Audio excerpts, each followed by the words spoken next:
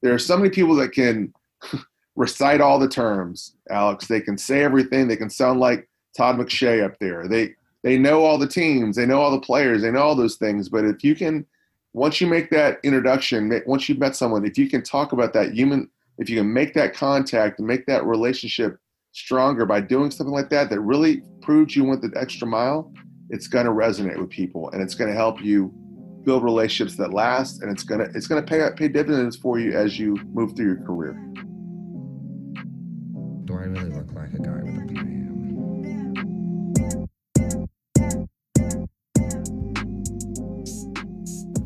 Welcome to Up Close in Personnel with Alex Brown. I'm your host, Alex Brown, Director of Recruiting over at Rice University, and we've got another really good episode coming for you with Neil Stratton of Inside the League. Now, Neil has been working with agents and scouts really since the early 2000s, and we talk about his journey, his process, and we dive into his book called Scout Speak. Now, this episode is all about the evaluating process. It's about the scouting industry, how to break in, and it's just a really good episode as far as young people trying to make it in this industry and the human connection that's required and really building those relationships and never stopping with building your network. So normally I've honestly got a script and I'm just reading through it and I try so hard to make it perfect. Here we are, 9:06 p.m. Friday night.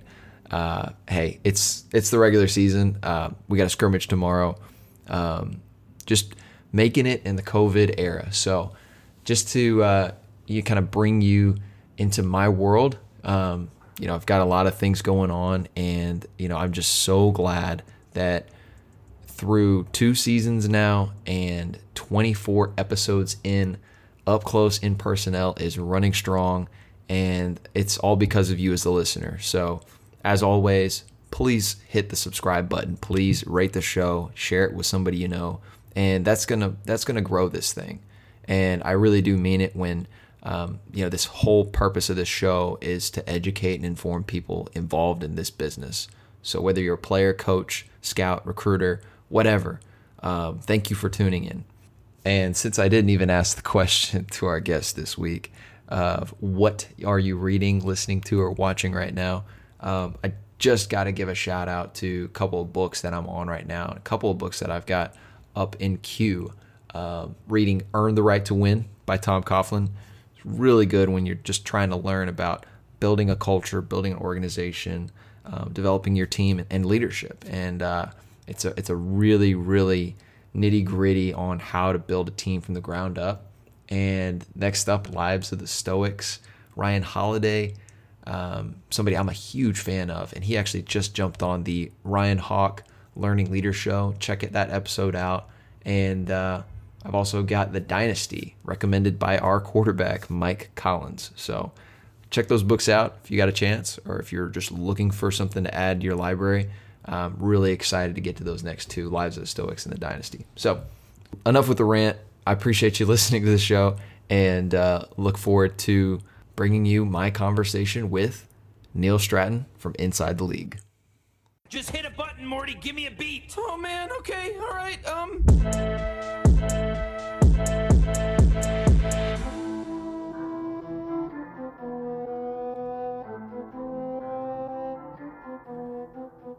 Neil, welcome to the show. Hey, Alex, it's my pleasure to be here, man. I really appreciate you having me on. I don't think it was either 2000. I think it was 2011. First time we ever met. Do you remember where we met? It had to be at a pro day, right? Probably at U of H's pro day, or no. So we were at Texas versus the Nation in San Antonio, and it was my first ever All-Star game. And I show up right when the weigh-ins are starting, and you're in the back, and you're like typing everything out, and I'm like lost, and you're like, "Hey, who you with?" And I was like, "Nobody. I'm with my website." He's like, "Oh, okay, cool. Well, check out Inside the League." I just started, really diving in the scouting side. 10 years later, here we are, and we've definitely run into each other a bunch at UH Pro Days, and kind of throughout. But I really, really am excited to get you on this show because our whole focus is the personnel, the scouting side, the recruiting side. And that's something that you've kind of transitioned into. And really, you're the insider in an insiderless industry. So talk me through, what led to you starting this, what was your origin story? Because every time I listen to you talk to somebody or you're on a call or you're around my guys, you always ask, what's your origin story? Because I know that's your favorite thing to ask. But I want to flip that on you. Like what got you into this? Man, origin stories tell you so much. And there's so many, to me, it always exposes kind of who the central people were in your rise. And I think a lot of us in this industry, or really any industry, think, oh, wow, look at that person. Look how he got where he is. He probably just knew everything, didn't need to meet anybody, didn't have to have any help. And that's, at least in my case, certainly not true. The long story, I'll try to keep it as pithy and interesting as possible. I moved to Houston in 1997 and knew nobody but my parents and my brother. And so I was working for the Houston Chronicle. Inside of the first 2 weeks there, I met a girl who said, "Oh, you love football. You need to meet my fiance. He wants to start this new service and be the next Mel Kiper Jr." I was like, "Sure." I didn't know anything. I didn't have anything else to do. So for 4 years or maybe 5, we essentially took turns losing about $2,000 a year, going around and doing 4 editions that were print in the late 90s. And we would basically, like I say, take turns publishing it, assuming the publishing costs. And this is when the internet is kind of going up and print's kind of going down. And so but I started going to these All-Star games and meeting people like yourself. And someone at one point said, "Hey, there's nothing for agents out there. Why don't you do something for agents?" And I thought, maybe that's not a bad idea. At the time, as you probably recall, Jerry Maguire was playing on TBS like 3 times a day, sometimes 4 times a day. I mean, I'm not even exaggerating that much. Everyone was fascinated with the movie, and it became an obsession, and people started to think, man, being a sports agent would be really cool. And at the time, there were about 1,500 NFL agents. Now there's about half of that. So I thought, well, hey, why don't I try to capture this audience? No one else is doing this. Let's try to make this my niche. And so I did. We launched in 2002, and I did a lot of market research and met all these people, and we launched Memorial Day of 2002, and I'd done all this research, and I thought, man, we're going to have so much success. I'm afraid our servers are going to crash. And we launched like at midnight, and initially the cost was $250 for a year. And so at the next day, I think I got 3 subscribers, and that was on Monday. By Tuesday, one of them wanted his money back. So that was kind of my humble entrance into this industry.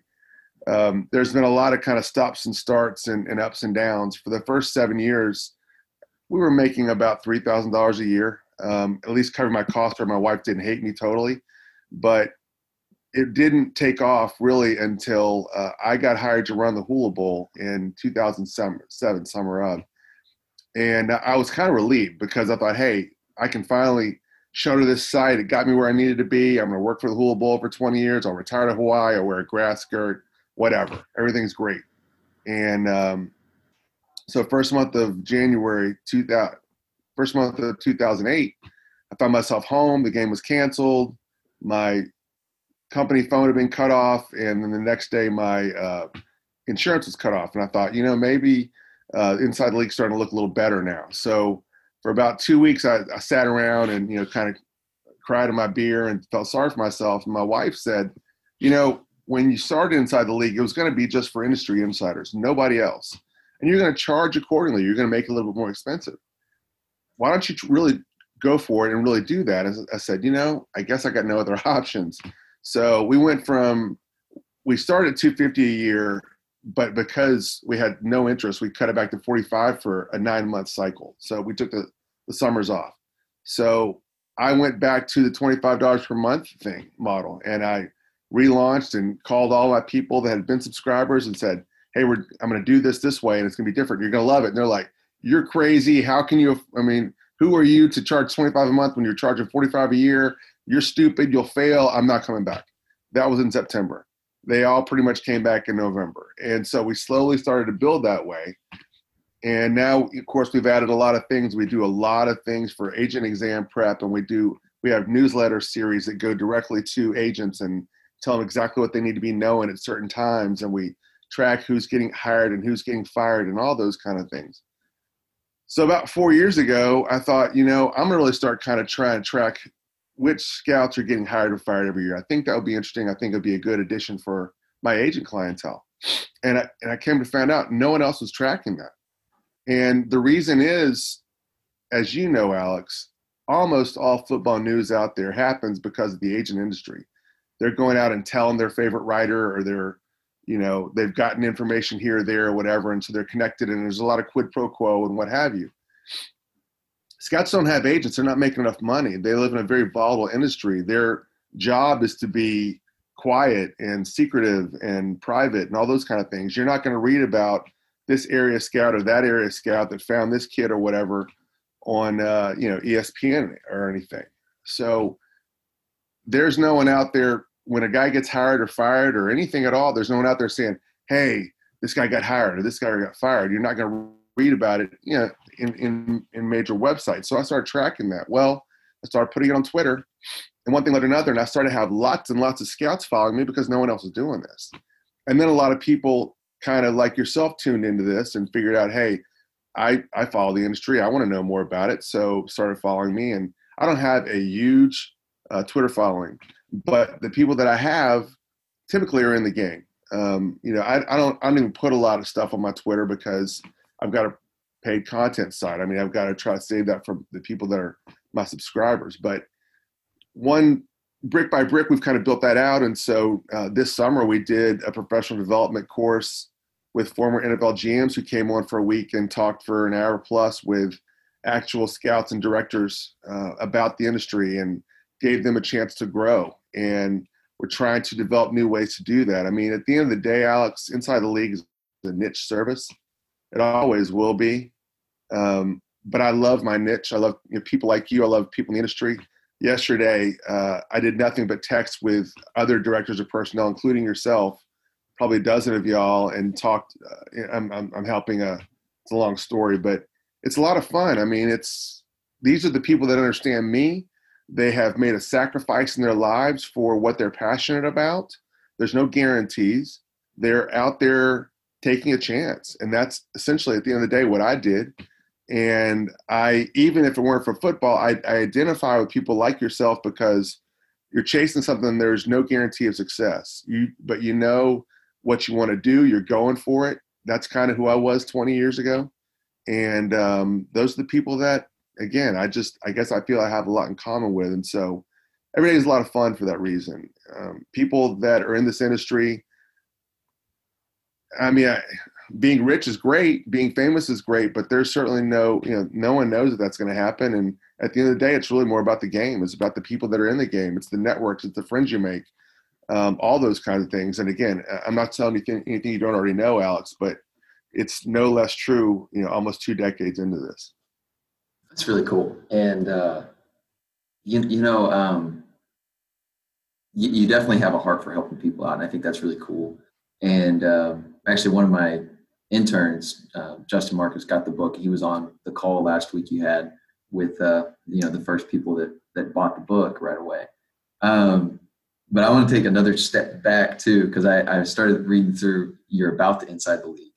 And you self-describe yourself as possibly the worst football player on the worst football team in the late 80s in reference to your brief stint as a walk-on for Navy.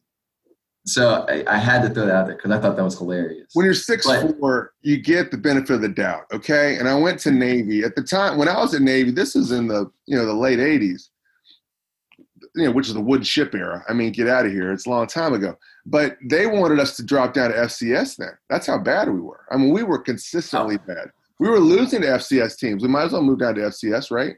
Notre Dame was drilling us. I remember one year we played Notre Dame with Rick Meyer and Jerome Bettis. I mean, that game was over by, halfway into the first quarter. Not because we weren't out there trying and busting our butts, but because the talent was overwhelming for these teams. We didn't have any talent.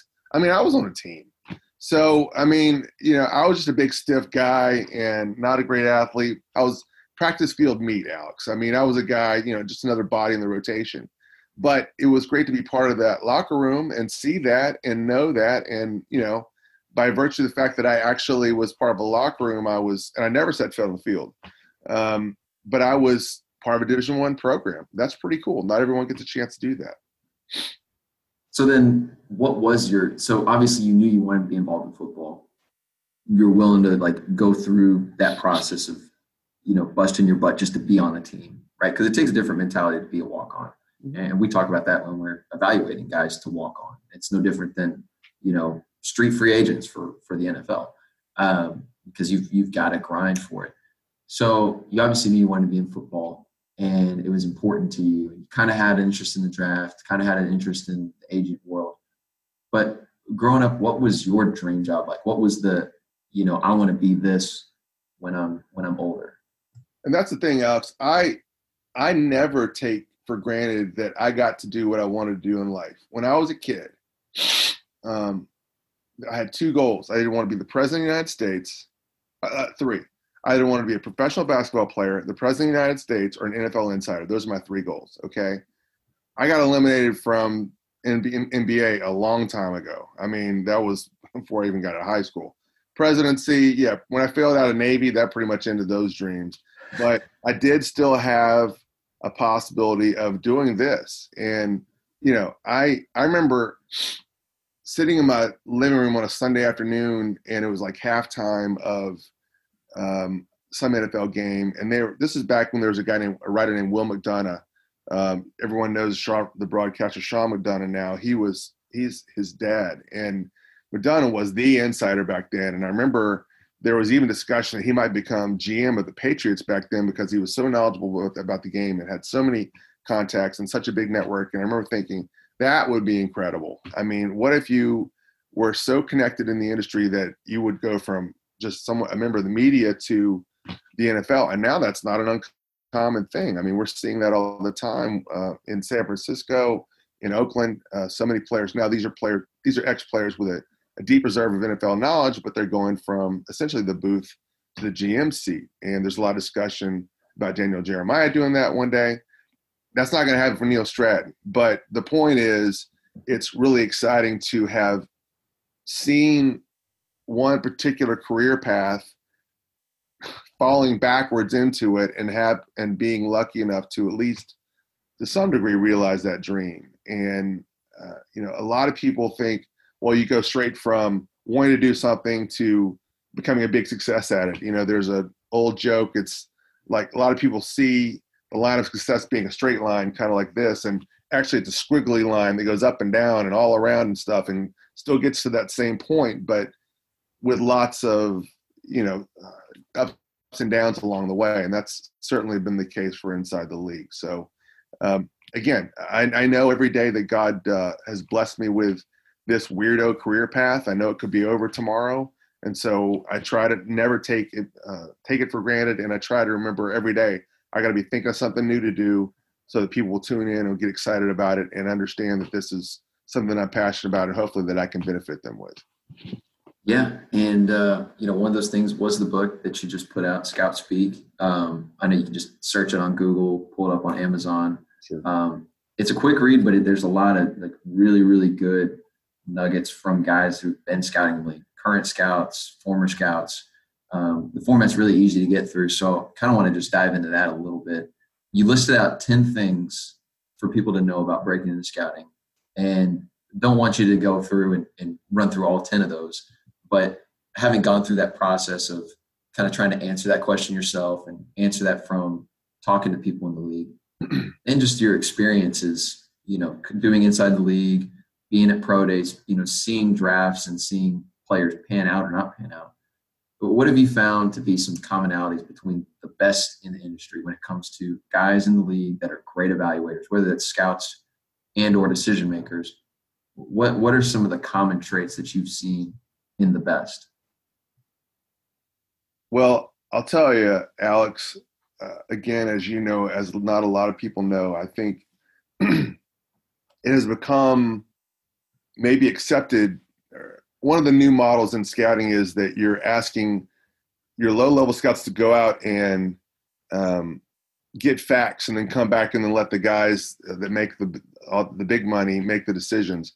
I don't think that that's something that most people think about when they become scouts, and I would encourage them not to. Develop your own opinions. Be wrong. Learn. That's when ITL first started, that was a lot of what we did was watch film and that kind of thing. And you start off thinking football, and you get graded on draft day because, hey man, I thought this guy was going to go here, and he winds up going here.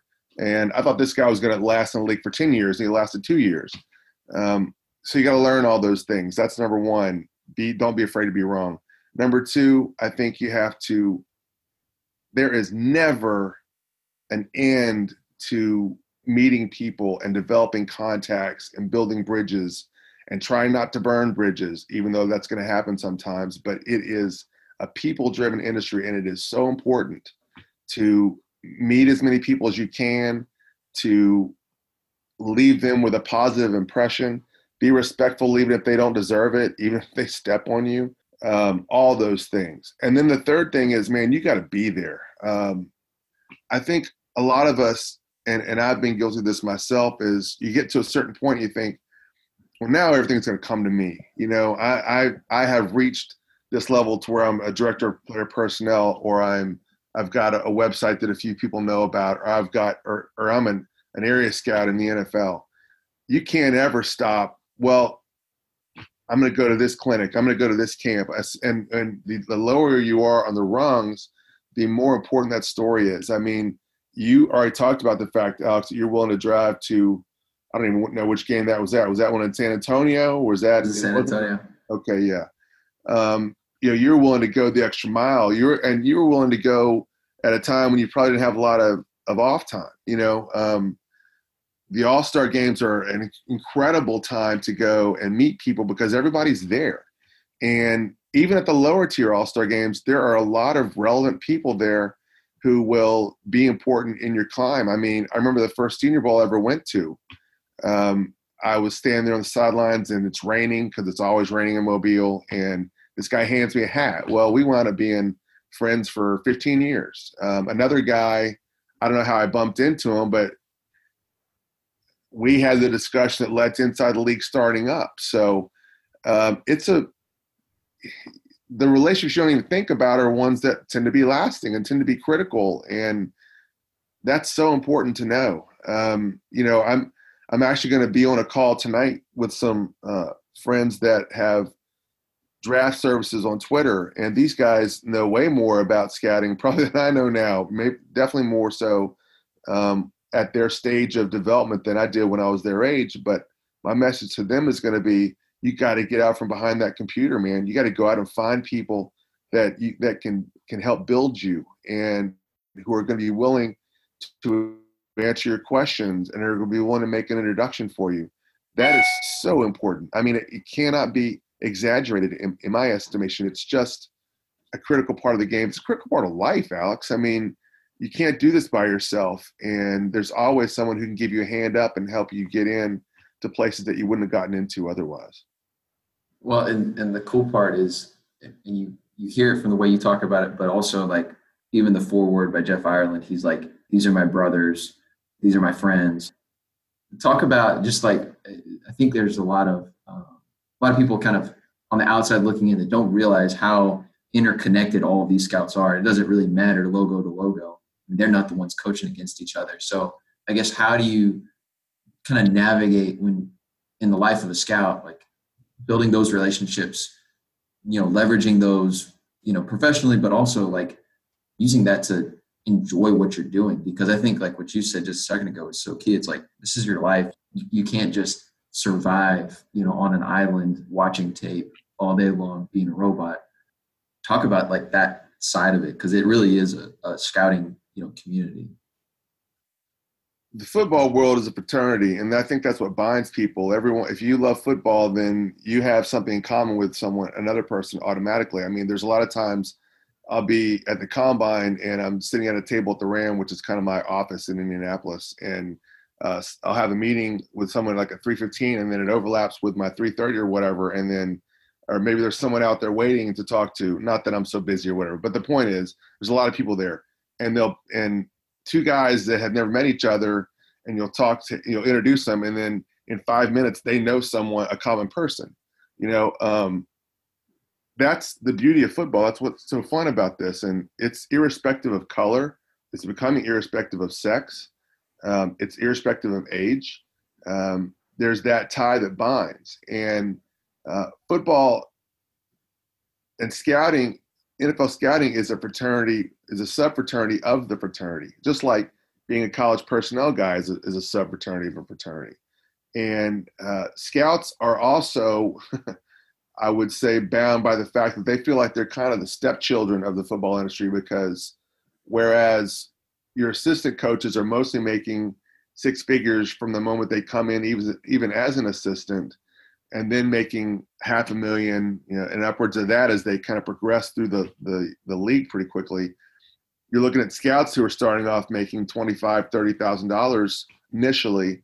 They've got to be in the game about 4 or 5 years before they reach that $100,000 plateau. And so they see themselves as the R&D departments of the football team, and yet they're being paid as indentured servants. So that's another reason why I think scouts fit together. But at the end of the day, in a normal year, in a normal non-COVID year, these guys are out on the road and they're seeing faces and they're trying to be the first one in the film room so they can hold the clicker, and they're the ones bitching about, the guy that they work with back at the other office. And they all have that kind of, it's that warrior spirit. They're all on the road together. They're all doing these things. I mean, you talk to scout long enough, they've always got some funny story about how they got lost somewhere and someone helped them, or they decided to hit 3 schools or 4 schools in a day because they happen to be in that kind of area and they could hit small schools, and they're all kind of like traveling in a pack or whatever. I mean, you get that joie de vivre, of people that are kind of hailing the same region, and then you get to the combine and maybe you didn't know this guy or whatever, but you're sitting next to him in Lucas Oil Stadium on wide receiver day. And but again, you've got that glue that holds you together, even if you don't know the guy, even if if you've never even crossed paths with him, you've got that glue, you've got football. And most of the time, if you spend 5 minutes with them, you're going to find a couple of people that that are in common. And inside of 10 minutes, you feel like you've known the guy for a long time. And that's just an exciting part of the game. And it's less common, I think, even in the world, in society these days, as we get more divisive and less connected, and we all sit behind these screens instead of sitting in an airport with someone or sitting in a bus station or wherever. And that's one of the things I guess that's been exciting about being part of the industry, is just meeting those people and having that commonality. Being able to call someone that you haven't talked to in a long time, but because you have a shared industry, you get right back into things as if it hasn't been that long. I don't know if I answered your question or not, but there is certainly a spirit of, just a spirit of that, just again, that commonality within the industry, even if you're wearing different colors, that has always been the case ever since I've been involved with it. Yeah. And, it definitely is, the connection is so huge. And obviously this year's been weird. You guys at Inside the League and just kind of, leveraging your connections, kind of made some pro days happen. So I know CBS covered it a little bit, but, talk about how y'all are able to make it happen with these regional pro days and getting former scouts involved. And I think it was really cool because it was kind of, your process, it seems like, is, all right, what's the problem that's not being solved by somebody, and how can I insert myself into that situation? So talk to me about kind of the pro day situation this year. When you're a niche service, Alex, man, you got to be able to find markets quickly and service markets quickly. And we're not a big service.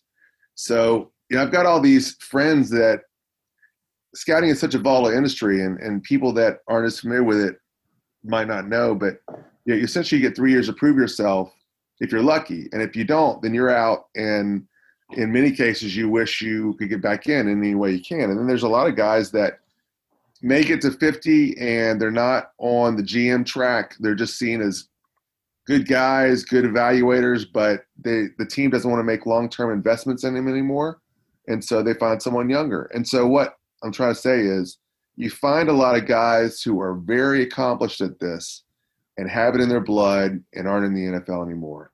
And so I've accumulated those relationships because those people are still valuable. They're interesting to talk to, and they're good people. So when all this coronavirus stuff hit and scouts weren't getting on planes anymore, weren't getting in cars, the NFL was shutting everything down, there were still a lot of players out there who didn't get their pro days because they pulled the plug right around the middle of March. And so, March is always, backloaded. I think 2/3 of pro days typically happen from March 15th to really the first week of April, whereas the first 2 weeks are a little slower. It kind of just builds. Anyway, so all these players are out there without a pro day, and they needed one. And so I started talking to agents. They're like, what am I going to do? I said, well, I got some things we can try. So especially for guys in the Sun Belt, Florida, Louisiana, Mississippi, Alabama, Texas, I just happen to know a lot of scouts that were in those ex-scouts that were in those areas. And I knew that NFL teams were going to trust them over that people just going out and running and saying, hey, look, here's my hand time, whatever. So essentially we had proctored exams. We had pro days hosted by former NFL scouts from Texas to Florida. And we probably worked out, I'd love to do the numbers. I haven't done it yet. We probably worked out 200 to 300 players. And that's a drop in the bucket compared to how many typically go through pro days in March and April.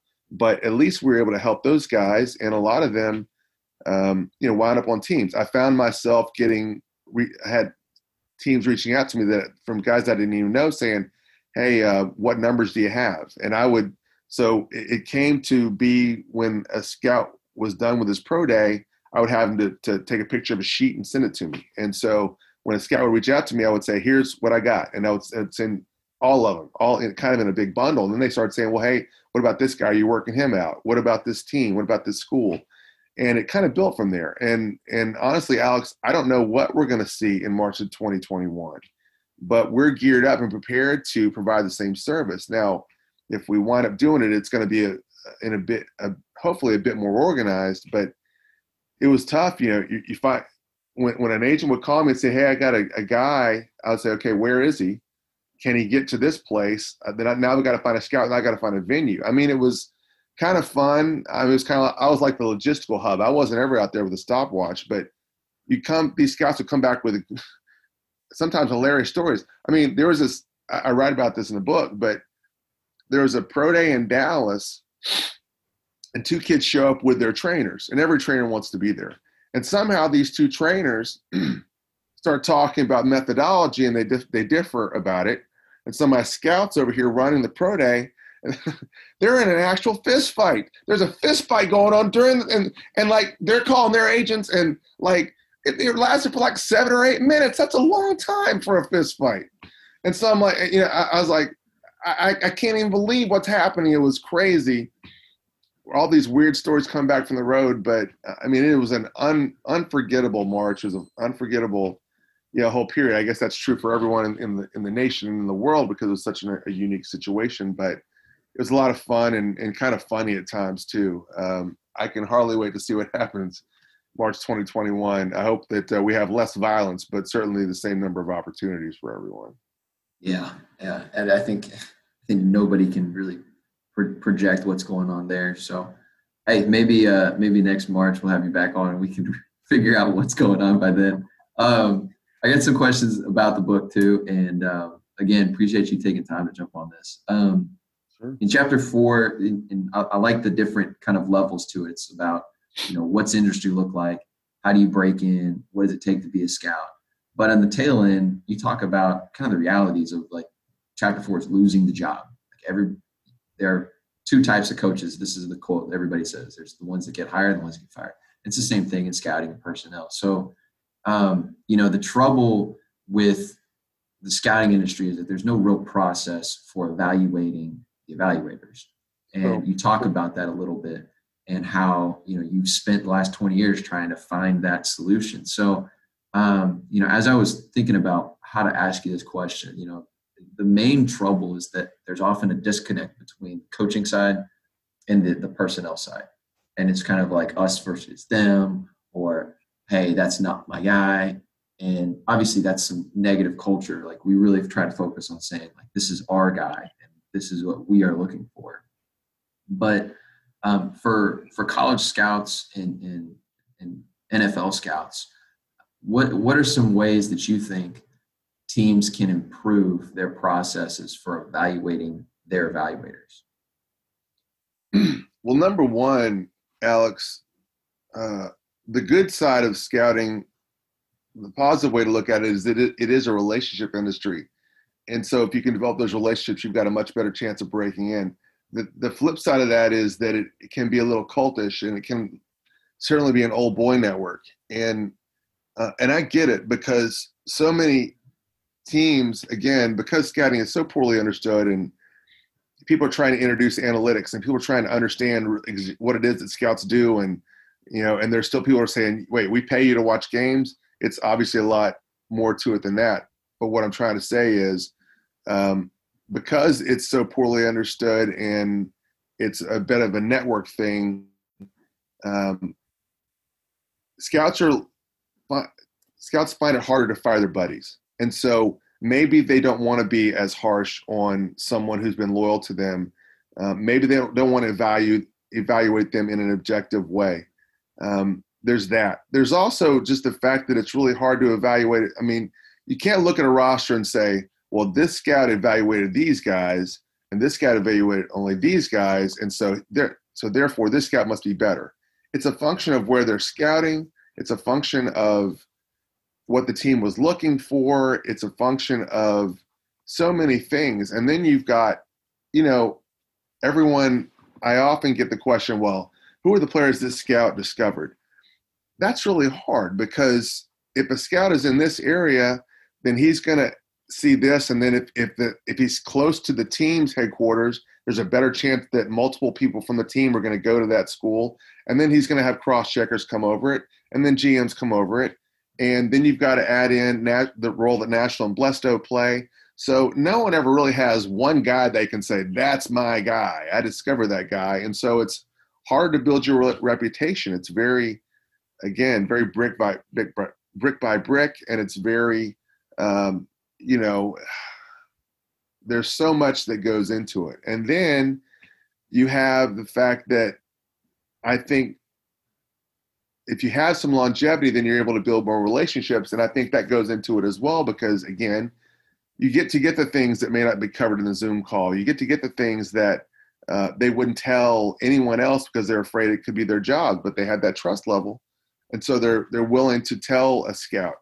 That scout may know a lot of people, but maybe he's not the best evaluator, but he knows everybody, and he can get information on players that no one else will be able to get. And how do you value that? How do you place him in the pecking order of your guys? So it's a very difficult thing. And the other factor is people that are getting GM jobs now.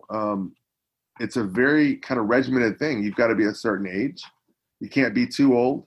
I've talked about in our Friday wrap, Alonzo Highsmith he was with the Seattle Seahawks now, but he's been with Green Bay and with the Browns. And I don't think anyone in the NFL would say he's one of the top 5 evaluators in the game. But for whatever reason, he never got that opportunity. Now he's 50.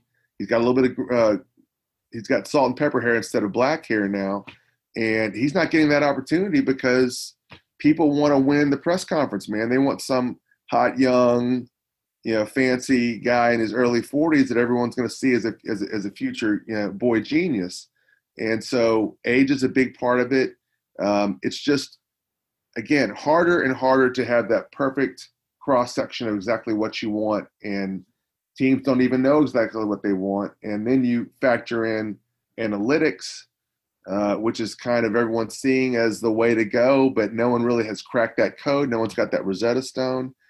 So it's just really hard to evaluate scouts. It's really hard to see how they all fit together. It's hard to give them accountability. And I haven't seen a team that really does that. I mean, I've heard methodology to some degree, but never in a real cohesive fashion, certainly not in a way that everyone has accepted across the league. So because of that, it's just hard to know who's good and hard to know who's bad. And I'll add, Alex, a lot of times guys get fired or not renewed or whatever, and I'll go and I'll ask people around them, hey, why did this happen?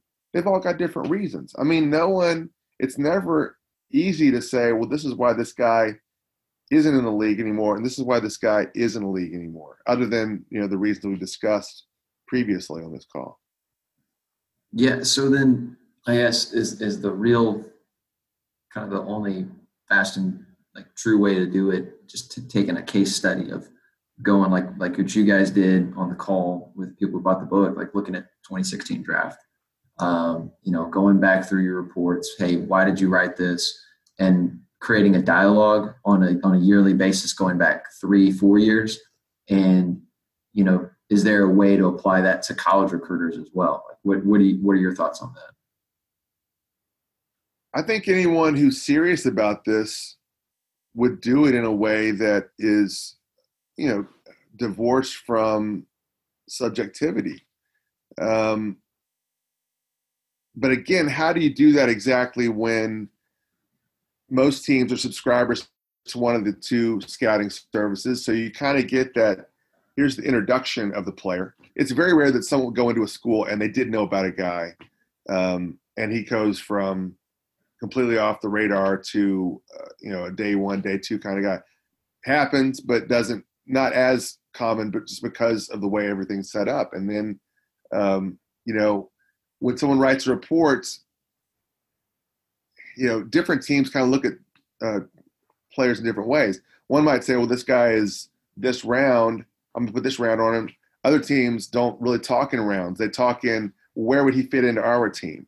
So, again, you could evaluate I think you could evaluate a scout in a certain way, but it would be a struggle to be subjective about it.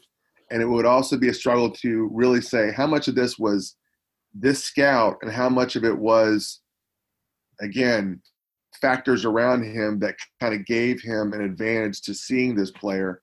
And how much was it, well, our cross-checkers liked him, our GM liked him, maybe even more so than the scout did. One of the pitfalls of scouting is that it becomes a groupthink thing, and it is risky to get on the table, to use the old scout term, and really advocate for a player, because if you're wrong and you're too much outside the box, you'll be seen as a guy who's not a team player.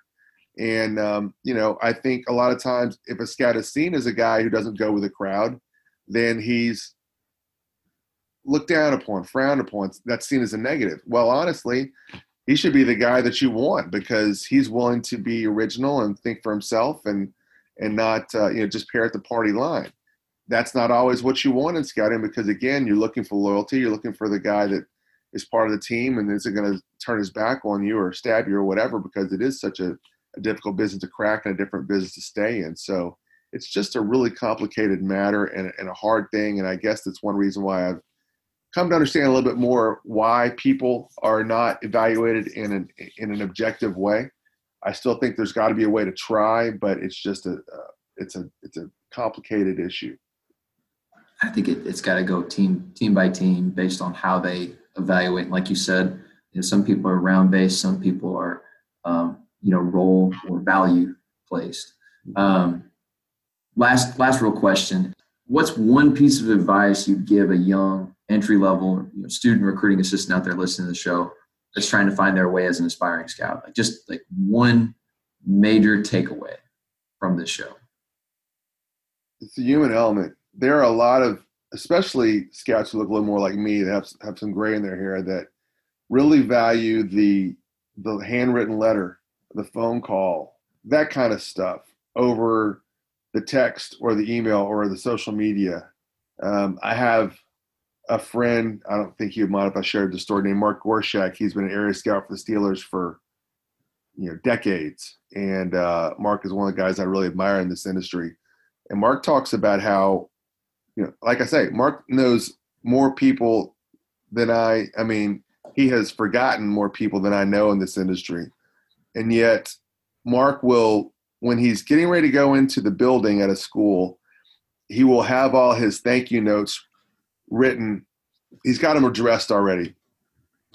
And then when he's got 15 minutes before he's waiting for practice to start, he's writing a quick note and putting his business card in to everyone he spoke to that day.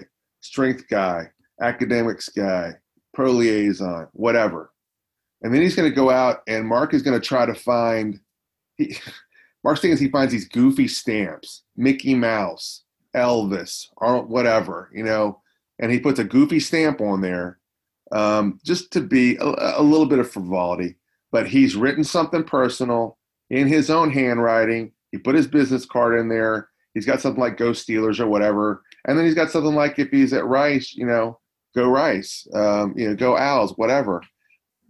And he's doing all that stuff. He doesn't have to do all that stuff. Most people would just send a text and say, hey, man, I appreciate you. That's how I would do it. Mark is taking the time to carry the stationery around, to do all this stuff. Now he's got to go find a post office box or whatever to mail it. That's going the extra mile, but people remember that. He does that everywhere he goes. He doesn't need to do that. I mean, I'm sure people have, but Mark says he will go to a school's office and he'll go in someone's office and his thank you note is on the board there. That is a way to remember. People will never forget Mark for that. They think of him probably as the thank you note guy.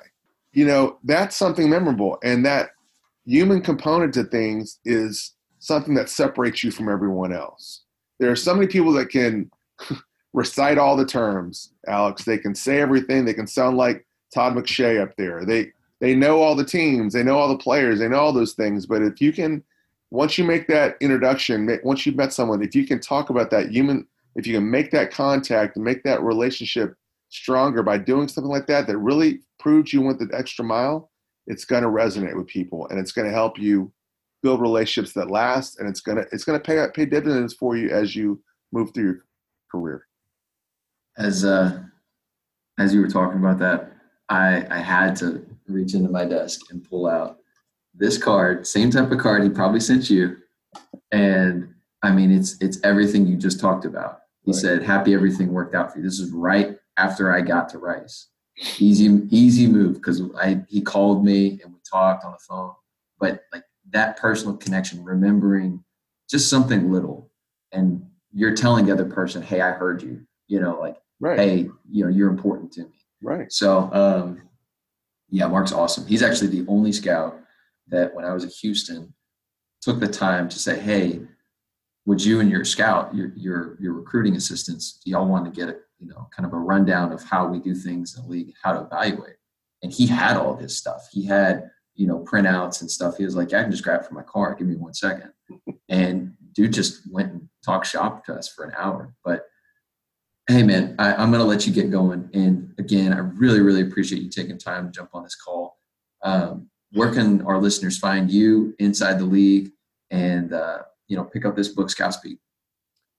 Well, Scout Speak's on Amazon. You can find anything on Amazon now. You search for my name, Neil Stratton, or the book. I'm on Twitter. I'm not super active on Twitter, Alex, but I'm on there. When there's news to break, that's where we try to break it, especially in the scouting industry. I have a blog at our site called Succeed in Football. That's totally free. So a lot of people say, hey, how do I learn more about scouting? I talk a lot about scouting on my blog. I know blogs are really passé now. No one reads them anymore, but that's a place that I would go that's not going to cost you anything, that you might be able to go and get ideas about the industry. We talk about some pretty fun things, some pretty interesting stuff.